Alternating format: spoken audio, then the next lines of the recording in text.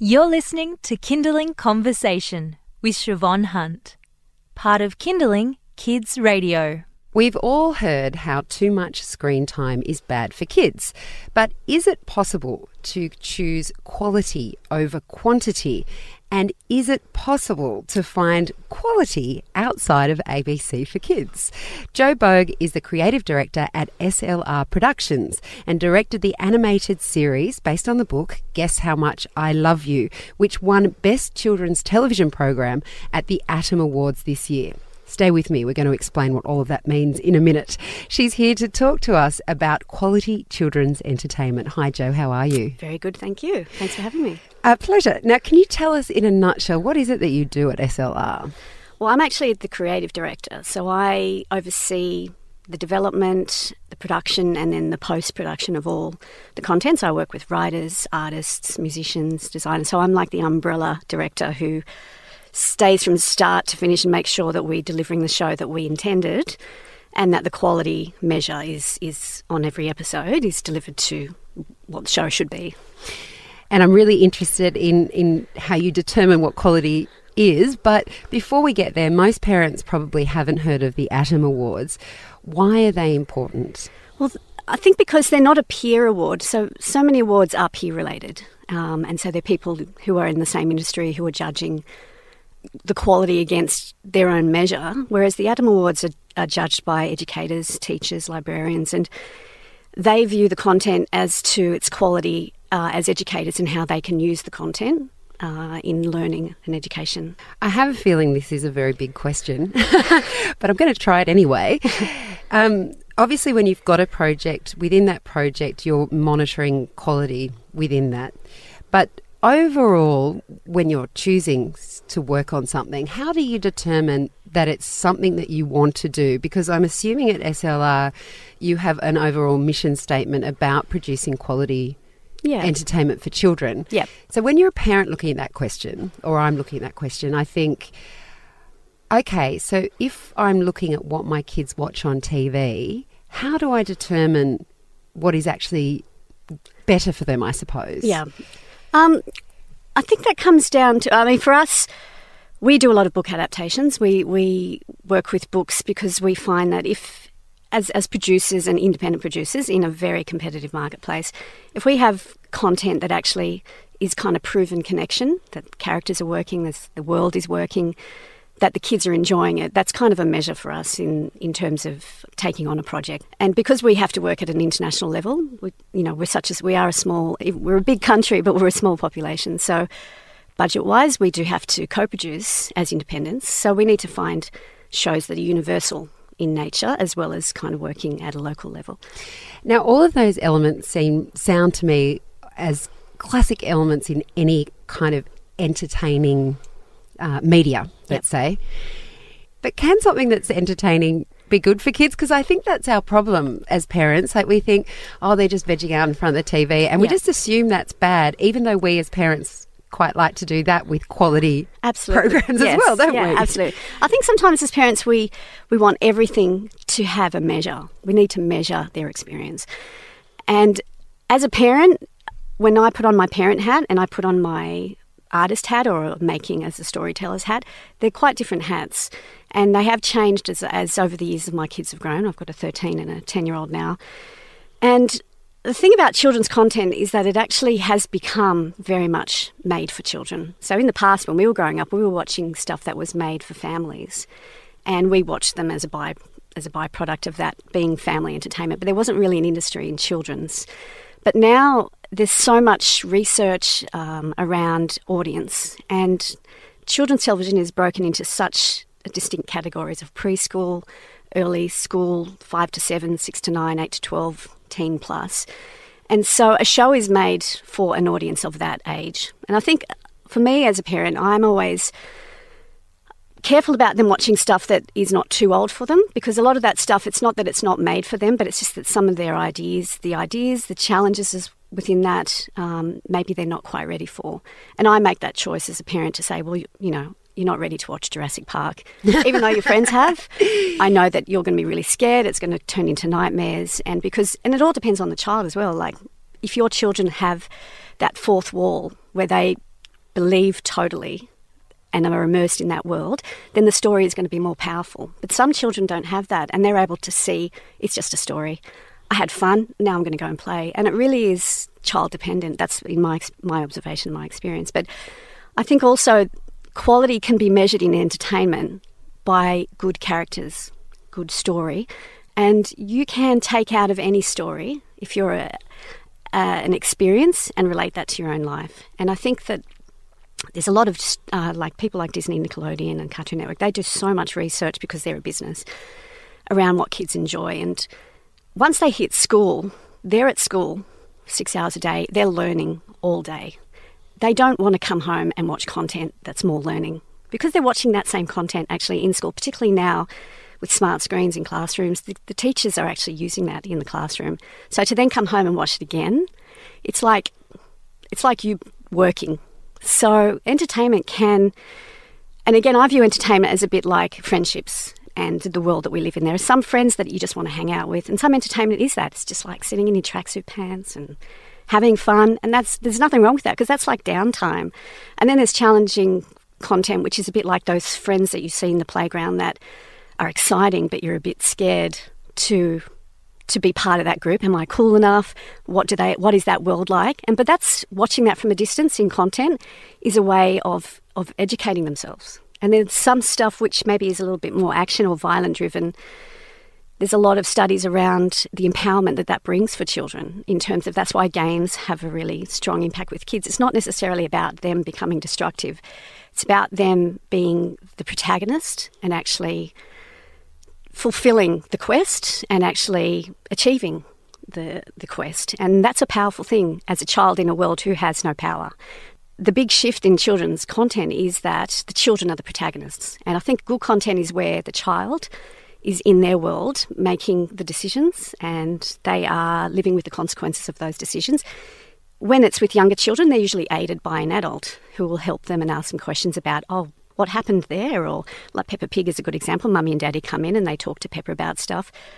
But those kids in the audience are watching children as protagonists. And I think that we should relax a little bit. You're listening to Kindling Conversation. I'm speaking with Jo Bogue, who's the creative director at SLR Productions. Basically, she coordinates teams to produce entertainment for children, quality entertainment for children.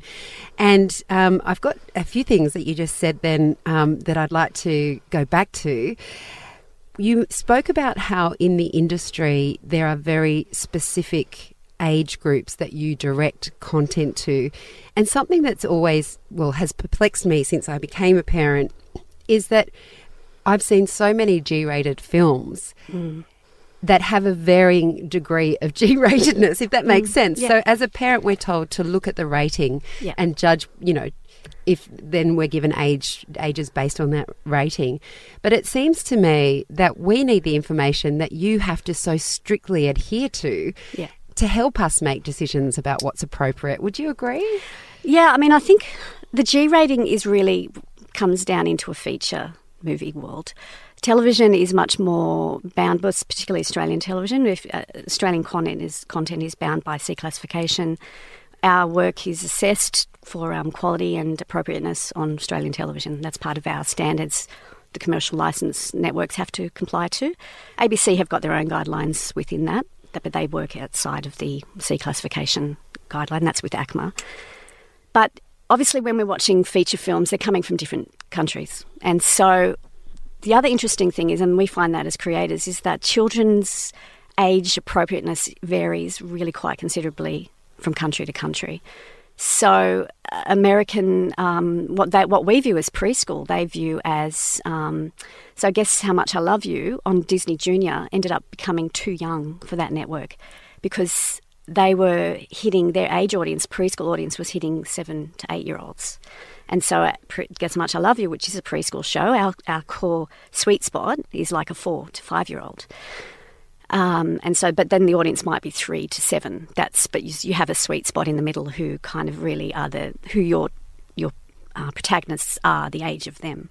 But that ended up being too young for American audiences because they were watching the shows that the Disney were making, which were pitching higher. So it's really hard then to say if they make a show and they call it a G and we watch it in Australia, and it does get classified in Australia. We obviously have independent classification, but G is general and it's family, and that can be up to, from 5 to 15-year-olds. And there's a whole lot of experience in life in that. So it does come down to the parent, looking at the trailer. Nowadays there's so much more content and information online. You can actually gauge. There's Common Sense Media in America do a really good assessment of content, and they talk about if there's some violence or if there's some inappropriate insinuations of things that they're not quite ready for. That's the thing that I find always shocking, because with my 10-year-old son, who's like, girls, romance, that's the thing that grosses him out more than violence. So anything like that is, and so sometimes those things can just be one thing and they can shock you. You're like, I forgot that was there. You remember these experiences and you want to watch this film with the family. So you do need to do a bit of research, particularly I think in the feature world. I think that's the audience they're going for a broader audience. So you can't expect them to not try to deliver something for the 15-year-old if it's general. Now, you were saying that you're independent, so you also have to make a living. Yeah. And your animations have appeared on commercial networks. Yeah. I just went into parenthood assuming that the only quality television that my kids could watch is on the ABC. Yeah. And I admit one of my things holding me back from letting them watch commercial television is more the advertising than the actual cartoons themselves.